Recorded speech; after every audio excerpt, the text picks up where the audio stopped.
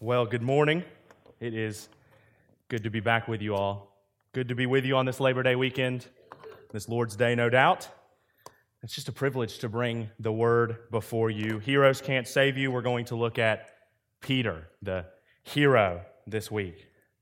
Saying that Peter's a hero is a little funny because he's just all over the map. 1 minute, Peter is the absolute best. The next minute, Peter is just the worst. So get your Bibles out, turn to chapter 21 of John's Gospel. That's the end of John's Gospel. So if you go to the book of Acts and turn back a page, you may just find it. The end of John's Gospel, we're going to look at the end of John's Gospel to see a lesson that Peter has to learn. Peter can't save you, but what can we at least learn from Peter's life and the end of Jesus' time and the last time he gets to talk to Peter at least. So let's open our Bibles to John chapter 21. We're going to read the whole chapter. We're going to read the whole chapter of John chapter 21, and then we're going to read sections of it again and look back on it and read some more of it. We're just going to be all in this passage this morning. So John chapter 21, I hope you're there by now. Let's start reading in verse 1. After this, Jesus revealed himself again to the disciples by the Sea of Tiberias, and he revealed himself in this way. Simon Peter, Thomas, called the twin, Nathanael of Cana in Galilee, and the sons of Zebedee, and two other of his disciples were together. Simon Peter said to them, "I'm going fishing." And they said to him, "We will go with you." They went out and got in the boat, but that night they caught nothing. And just as day was breaking, Jesus stood on the shore, yet the disciples did not know that it was Jesus. Jesus said to them, "Children, do you have any fish?" They answered him, "No." He said to them, "Cast the net on the right side of the boat. You will find some." So they cast it, and now they were not able to haul it in because of the quantity of the fish. That disciple whom Jesus loved, therefore, said to Peter, "It is the Lord." And when Simon Peter heard that it was the Lord, he put on his outer garment, for it was stripped for work, and he threw himself into the sea. The other disciples came in the boat, dragging the net full of fish, for they were not far from land, about 100 yards. When they got out on land, they saw a charcoal fire in place with fish laid on it, and bread. Jesus said to them, "Bring some of the fish that you've caught." So Simon Peter went aboard, hauled the net ashore, full of fish, 153 of them. And although there were so many, the net was not torn. Jesus said to them, "Come and have breakfast." Now none of the disciples dared ask him, "Who are you?" They knew it was the Lord. Jesus came, took bread, and gave it to them, and so with the fish. This was now the third time that Jesus was revealed to the disciples after he was raised from the dead. Verse 15, when they had finished breakfast, Jesus said to Simon Peter, "Simon, son of John, do you love me more than these?" Peter said to him, "Yes, Lord, you know that I love you." So he said to him, "Feed my lambs." And Jesus said to him a second time, "Simon, son of John, do you love me?" And he said to him, "Yes, Lord, you know that I love you." And so Jesus said to him, "Tend to my sheep." He said to him a third time, "Simon, son of John, do you love me?" And Peter was grieved because he said to him the third time, "Do you love me?" And so Peter said to him, "Lord, you know everything. You know that I love you." And Jesus said to him, "Feed my sheep.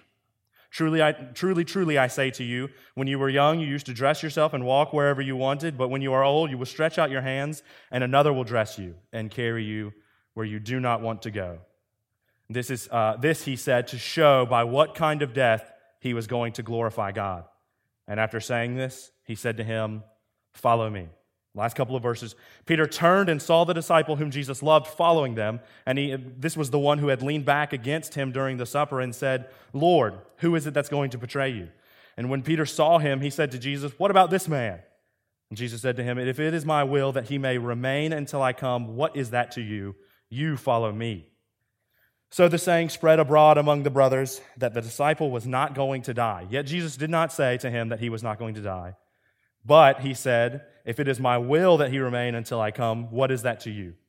This is the disciple who is bearing witness about these things and who has written these things. We know his testimony is true. Last verse, now there are also many other things that Jesus did. Were every one of them to be written, I suppose that the world itself could not contain the books that would be written. Let's pray. Father, a great text. Let us learn something from this.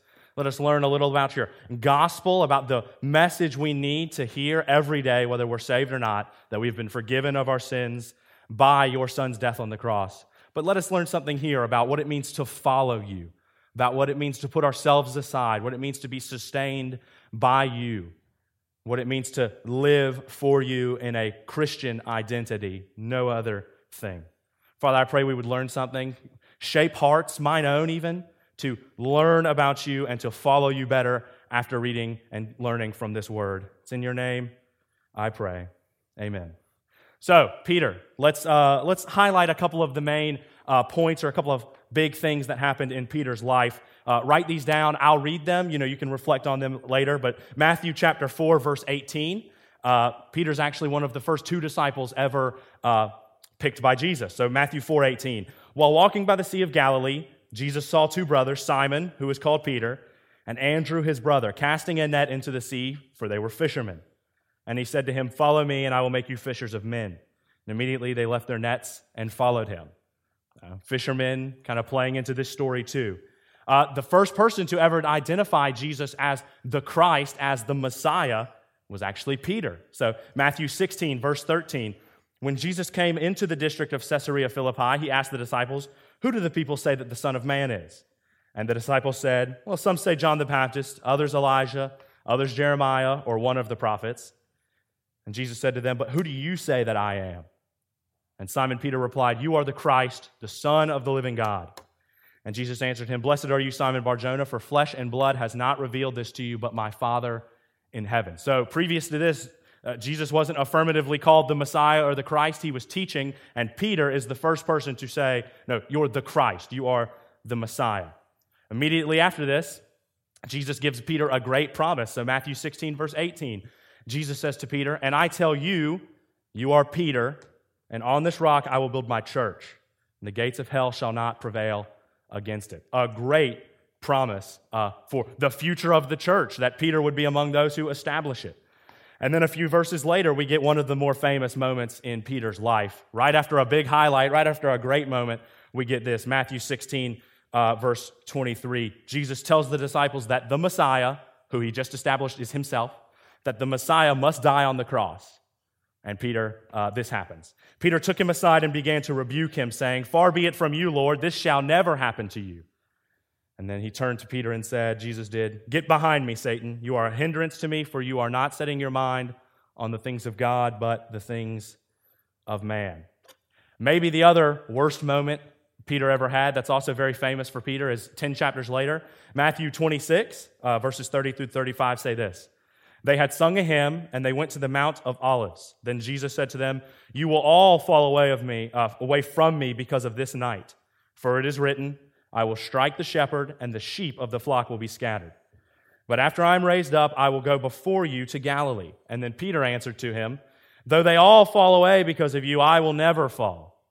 And Jesus said to him, "Truly, truly, I tell you, this very night before the rooster crows, you will deny me 3 times. And Peter said to him, "Even if I must die with you, I will not deny you." And all the disciples said the same, but we know Peter does end up denying Jesus 3 times. But, those last 2 highlights in Peter's life are pretty bad. That's not the end of the story for Peter. In the book of Acts, Peter goes on to do great things. He's preaching at the Pentecost. We know beyond that, he writes some of the very canon of Scripture. He writes 1st and 2nd Peter. He's writing in the books of the Bible. Peter was a sinner. We know this. He needs forgiveness of sins just like we do. He needs forgiveness because he too, just like us, has sinned against God. And he needs forgiveness of sins that only comes by the person and work of Jesus Christ. Peter knows that. That's the only way to be saved. But there's more. There's not more to the gospel, but there's more to learn from this passage about what it means to identify as a Christian. So it's funny, John 21, so what we just read a few moments ago, John 21 seems like it's the last chapter of John's gospel, but it kind of seems like the wrong place to end John's gospel. So turn back a page in your Bibles to John chapter 20. John chapter 20, verses 30 and 31. This seems like the point that you would end your Gospel of John on. So at this point, Jesus reveals himself to the disciples, and he's got, the scars on his hands that Thomas needs to look at to see if this is really Jesus. And then it says this. Now Jesus did many other signs in the presence of the disciples, which are not written in this book. But these are written so that you may believe that Jesus is the Christ, the Son of God, and that by believing you may have life in his name. That kind of seems like a great end point for the Gospel of John. That is awesome. That's the purpose statement of the Gospel of John. Like, if your Bible has headings, it probably says the purpose of this book. And he says, written so that you would believe that Jesus is the Christ, and that by believing you'd have eternal life. Seems like the place to end the Gospel of John on. However, believing and having eternal life comes with following Jesus, and that seems to be the point of John chapter 21. Peter is getting kind of a master class on what it means to follow Jesus, and I think we can learn some similar lessons from this. Because what does it mean to be a follower of anything? Not just Jesus. What does it mean to be a follower of your favorite sports team? Does it mean that you've never watched a single game? Does it mean that you don't own an article of paraphernalia of the team or anything like that? What does it mean to follow someone, a mentor? Does it mean that you've never spoken to that person once? Does it mean that you never think about that person, never listen to what they have to say? What does it mean to be a follower of Jesus? I think that's what we're going to learn. I know that's what is in John chapter 21, and I pray that we will learn that. So let's get into this lesson on this masterclass of discipleship, and let's look at our first point. Peter goes fishing. Peter goes fishing, very simply. Let's read the first 14 verses again.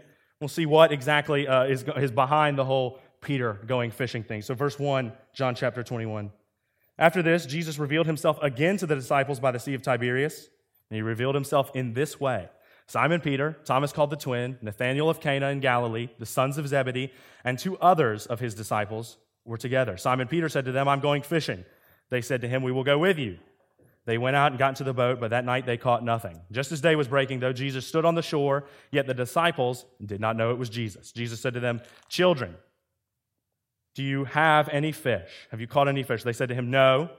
He said to them, cast the net on the right side of the boat. So they cast it, and they were not able to haul the net in because of the quantity of fish. That disciple whom Jesus loved, therefore, said to Peter, it is the Lord.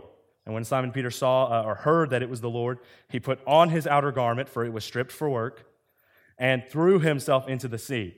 The other disciples came in the boat, dragging the net full of fish, for they were not far from land, but about 100 yards. Verse 9, when they got out on the land, they saw a charcoal fire in place with fish laid out and bread. And Jesus said to them, bring some of the fish that you have just caught. So Simon Peter went aboard and hauled the net ashore full of large fish, 153 of them. And although there were so many, the net was not torn. Jesus said to them, come, have breakfast.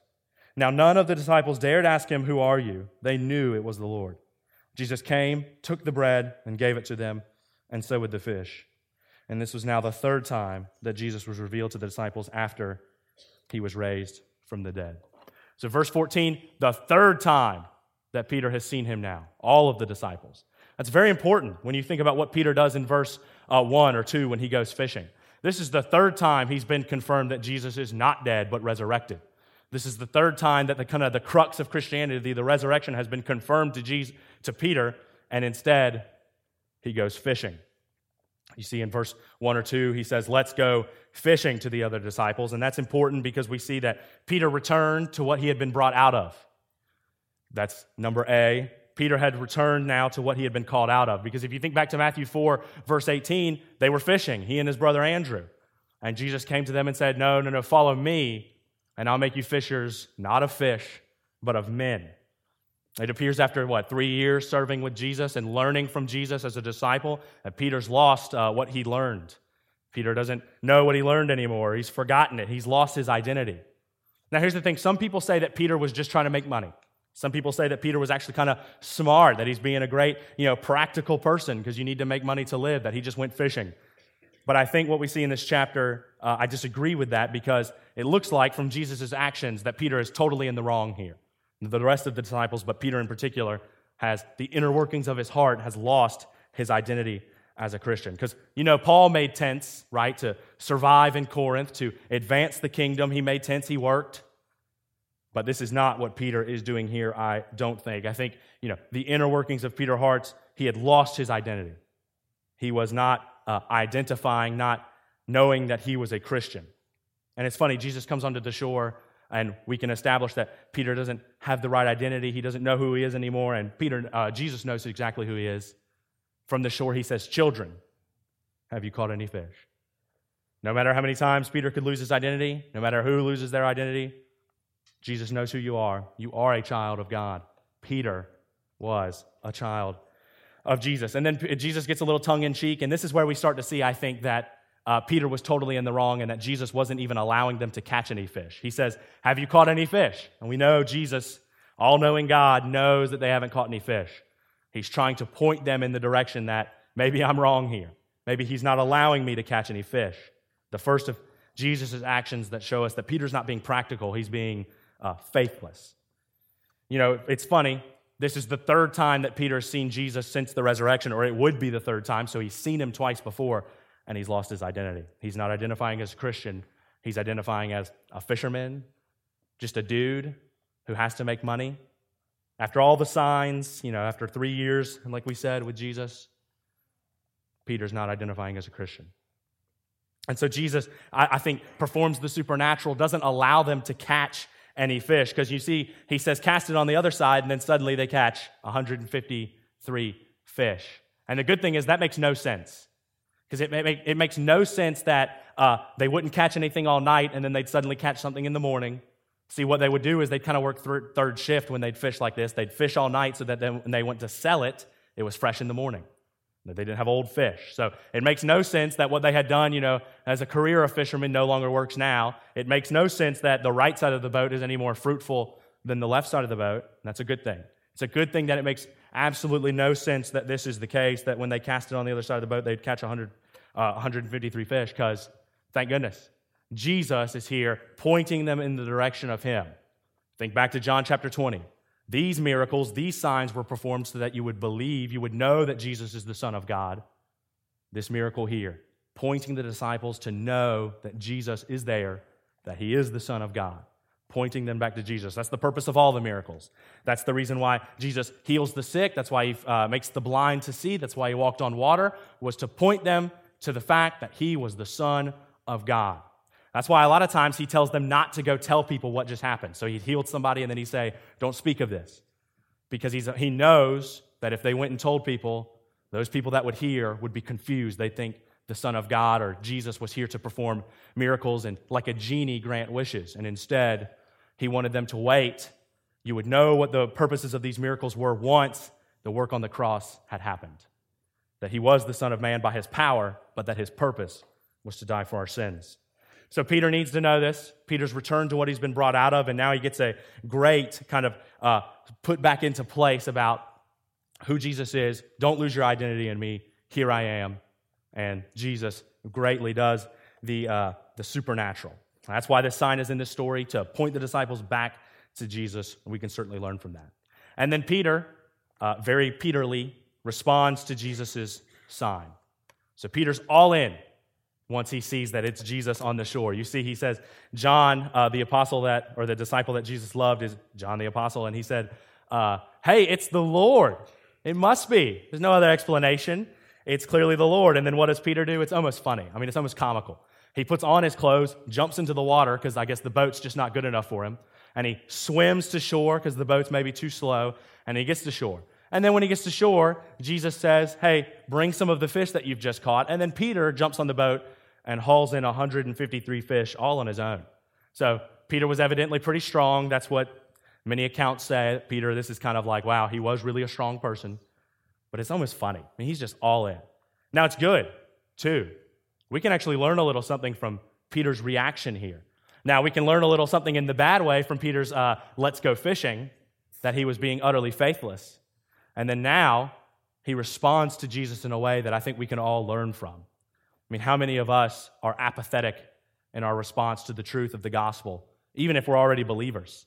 How many of us would jump off the boat and swim 100 yards, or metaphorically, another version of that? How many of us are quite as all in as Peter is here? But here's the scary thing for many of us believers, I think. Peter's responding to a physical miracle that's happening right in front of him, and Jesus on the shore. I ask you a question. When's the last time Jesus was on the shore and you were fishing? The miracles and the signs are in the Bible, just as John said, to be recorded so that we would read them and believe that Jesus is the Son of God. Not that we would expect them to happen to us too. Now, I still believe that Jesus and God can perform the supernatural. Look, I hear too many stories, and people hear too many stories of overseas missions performing the supernatural, these crazy things happening, and I still leave the harshest skeptic in me still leaves room for those things to absolutely be true, because God is all-powerful and can do whatever he wants to. But we also know that the Bible is here to point us to the cross, to Christ. We're not always going to be met with a huge miracle right in front of us. We may just be met with the Bible or someone bringing a word from the Bible to you. We can't necessarily expect miracles to be happening to us.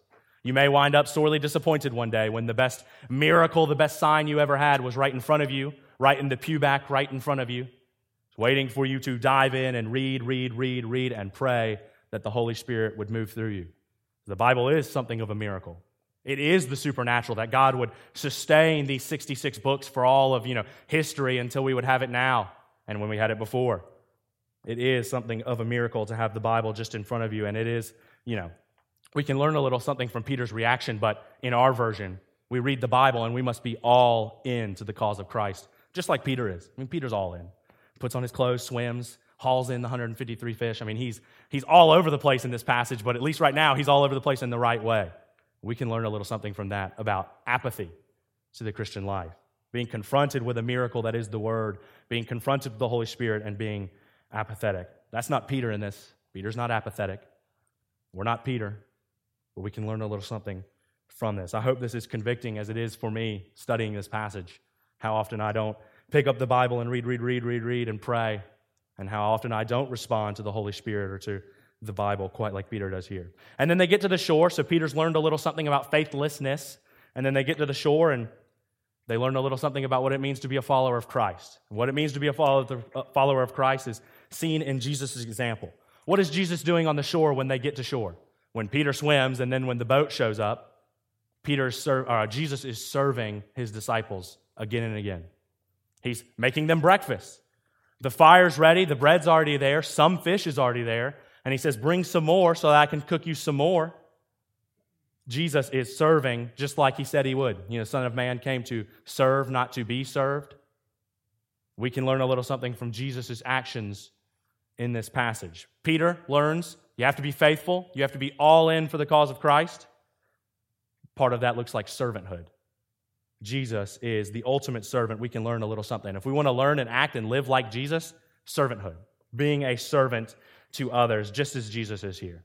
So to follow Jesus is to be faithful. We see that. It's to be a servant. We can't lose our identity. And if we have our identity, that being a Christian, that being a follower of Christ, we're called to serve. Serve his people, serve his church, serve him. We have enough reason to be faithful. Therefore, we must, come together, serve each other, shoulder each other's burdens, grow to be more like Christ. So Peter learns a little bit about faithfulness and servanthood. And then we're going to see our second point, verses 15 through 17. Peter is questioned by Jesus. So Peter gets questioned by Jesus. Let's read those three verses, 15, 16, and 17. So when they had finished breakfast, Jesus said to Simon Peter, Simon, son of John, do you love me more than these? And he said to him, yes, Lord, you know that I love you. And he said to him, feed my lambs. Verse 16, he said to him a second time, Simon, son of John, do you love me? And he said to him, yes, Lord, you know that I love you. So he said to him, Jesus did, tend to my sheep. And then Jesus said to him a third time, Simon, son of John, do you love me? And Peter was grieved because he said to him the third time, do you love me? And so he said to him, Lord, you know everything. You know that I love you. And Jesus said to him, feed my sheep. So Peter's questioned by Jesus, and the first thing we see in these questions is that Peter gets a chilling reminder. Peter gets a chilling reminder. 3 times, verses 15, 16, and 17, Peter is asked a question. He's asked in verse 15, Simon, son of John, do you love me more than these? Verse 16, Simon, son of John, do you love me? And verse 17, Simon, son of John, do you love me? There's so much in these 3 questions, in these 3 verses. First thing, do you notice what Jesus calls Peter? Look at each one of those questions. Look at verse 15. He says, Simon, do you love me? Interesting that Jesus doesn't call him Peter, because if you think back to that great Matthew 16 verse, you are Peter, and on this rock I will build my church. And if you've ever heard a sermon on that passage, or if you have a study Bible or know anything about Greek, you know that Peter and rock in Greek are pretty much the same word. They both mean rock. So that passage essentially reads, you are a rock, and on this rock I will build my church. But here, Jesus doesn't call Peter a rock. He doesn't call him Peter. He calls him Simon. Perhaps Jesus is making the point that Peter hasn't acted a whole lot like a rock. Since the crucifixion, he's denied him 3 times. He's gone fishing. Peter's been a little unsteady, a little unrock-like. He's not really lived up to his namesake. He's had an identity crisis. After identity crisis, Peter's being reminded, look, you're not living up to your name. And he's reminded about something else, but we'll get to that later. And then he says, Simon, do you love me more than these? So he says that once. He says that in verse 15. It's a little ambiguous. Do you love me more than the other disciples? Do you love me more than the other disciples love me? Do you love me more than fish? It's a little ambiguous. People haven't really nailed down what the more than these really means, but it kind of encapsulates all of those things. Do you love me more than these?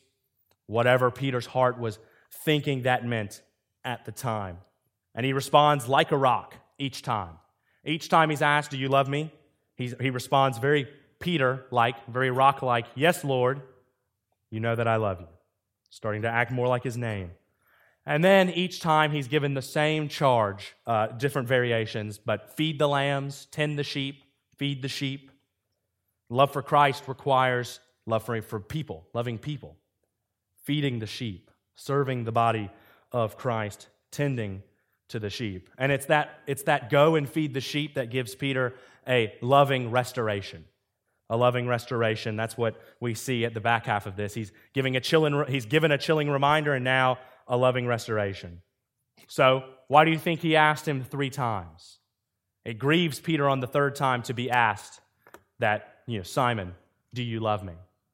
Peter clues in at the 3rd time that Jesus is not just repeating himself like he did maybe once. It grieves Peter because Peter knows, I'm being asked this 3 times because I denied him 3 times. It's that 3rd time, though, that grieves Peter because he's reminded, well, yeah, I did do that. I did do that awful thing. I have lost my identity. But it's that 3rd time that brings Peter back into the fold, that Jesus is restoring Peter's identity, bringing him back.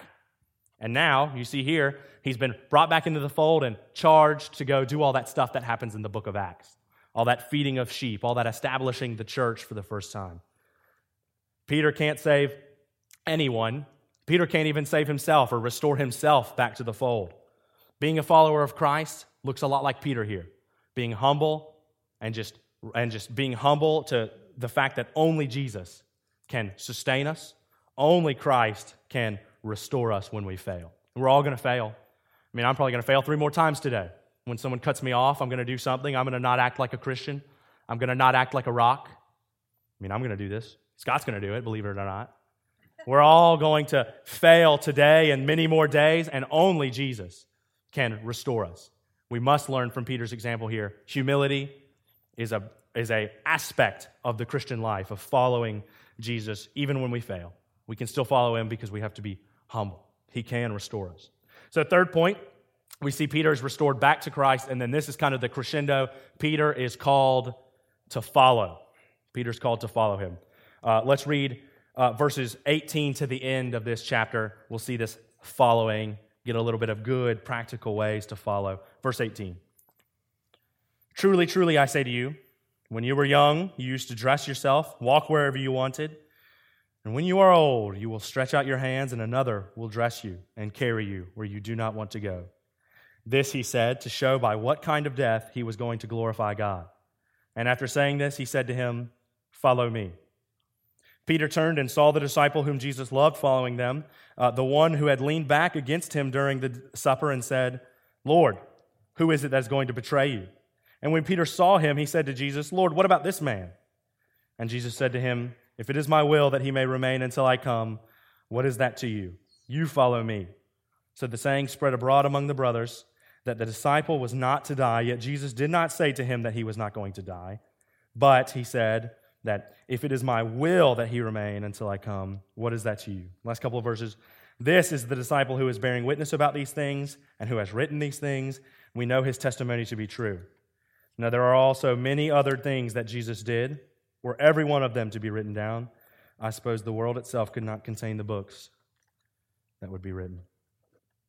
This is kind of the end of the story. This is the last little call to follow. This is the good things that Peter needs to learn about following Jesus. And it's that great call to follow that restores and preps Jesus to go do all that stuff that happens in the book of Acts. So Peter answered him each time, "Yes, Lord, you know that I love you." And even the last time he says, "You know everything. You know that I love you." And then what Jesus says here is that if you love Jesus, a love for Jesus requires self-sacrifice. Love for Jesus requires self-sacrifice. He says this in verse 18. Verse 18, what did he say? He said, "You used to dress yourself, you used to carry yourself wherever you wanted to go, and when you're old, you won't dress yourself, and someone will take you where you don't want to go."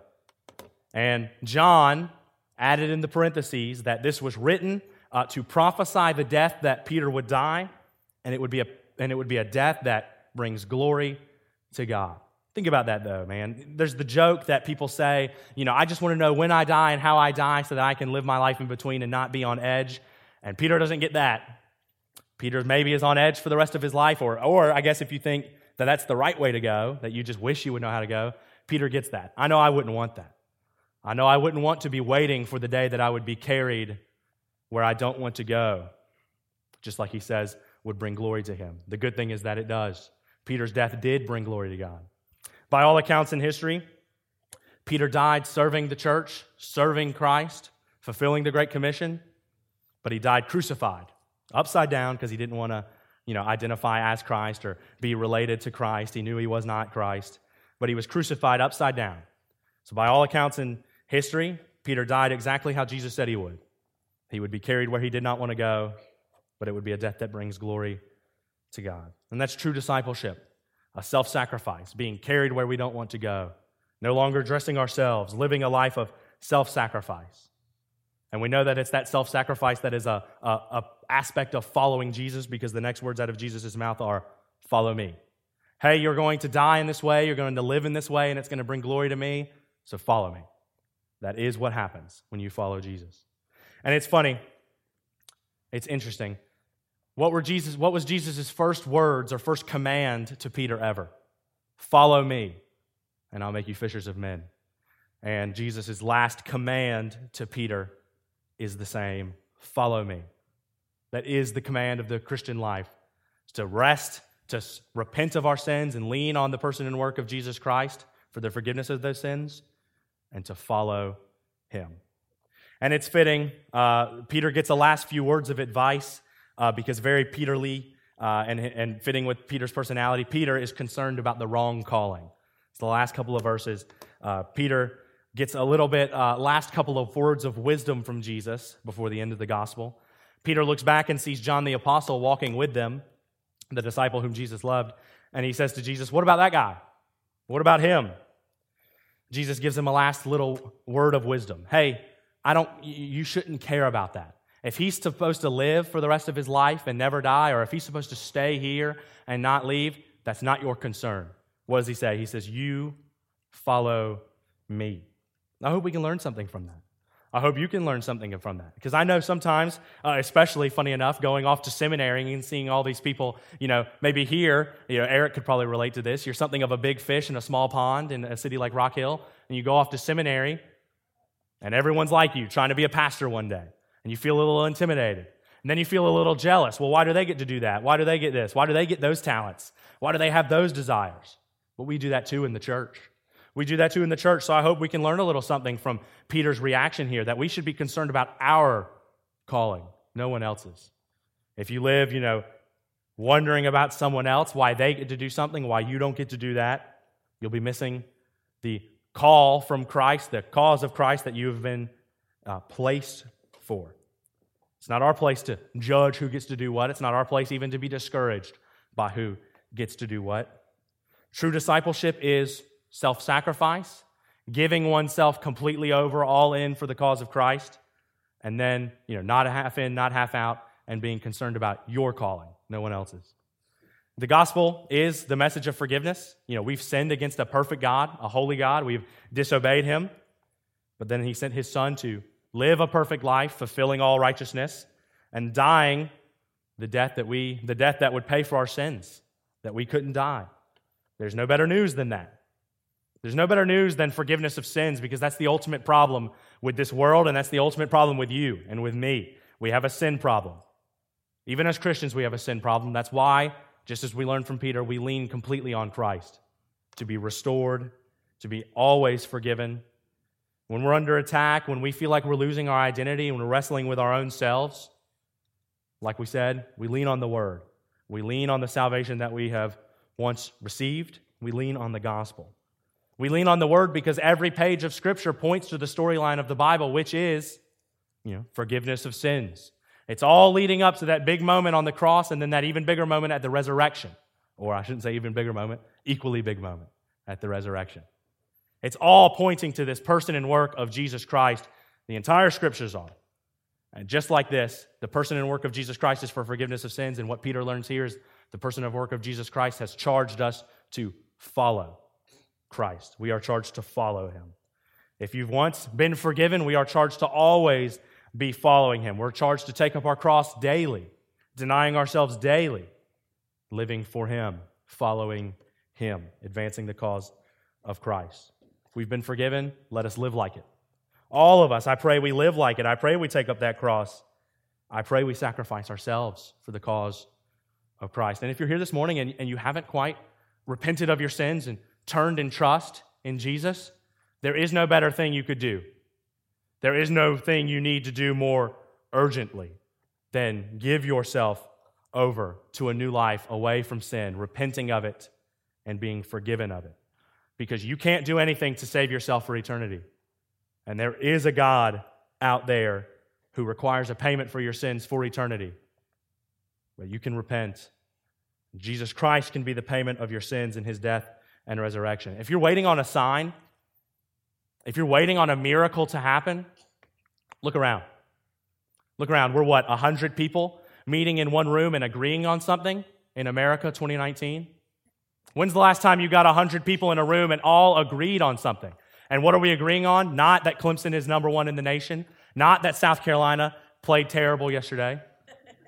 What we're agreeing on is the ultimate thing that we could ever agree on, that Jesus Christ is our Lord and Savior who has died the death that we could not die, that we would spend eternity in paradise. We all agree on this. That's a miracle in its own right. If you're waiting on that sign, if you're waiting on a miracle to happen, you're looking at miracles.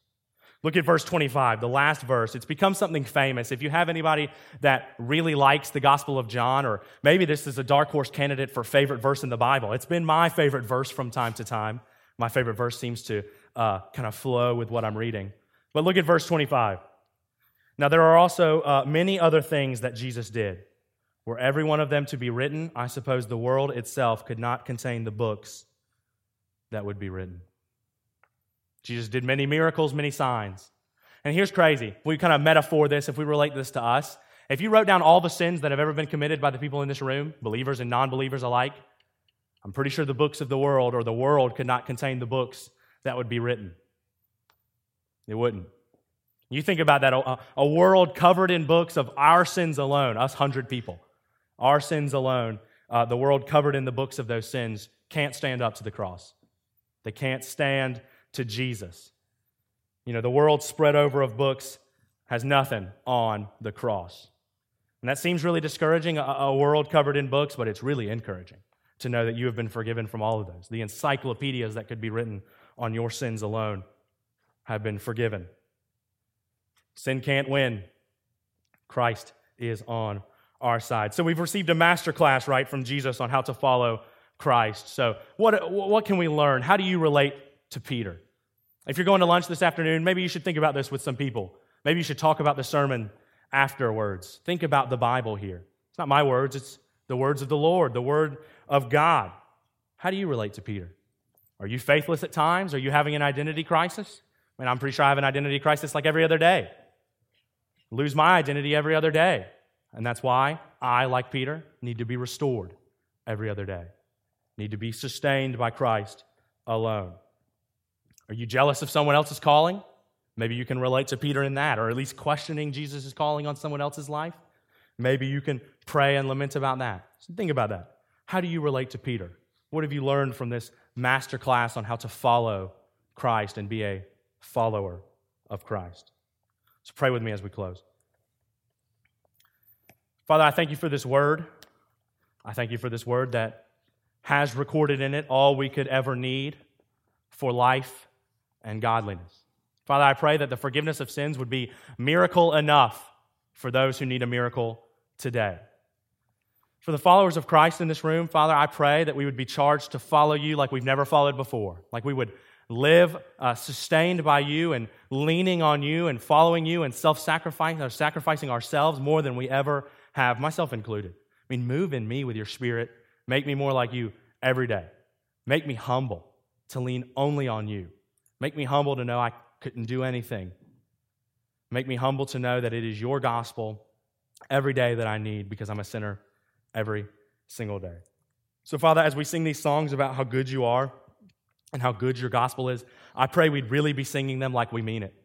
I pray we'd really be singing it like the gospel and like you have changed our lives for eternity. Move in the hearts of people here who have not repented and turned and trust in you. There is no better thing they could ever do. I pray for the supernatural to happen, that your Spirit would move through all of us right now, convicting us of our sin, making us lean on the cross, and charging us to follow you even better. And it's in your name I pray. Amen.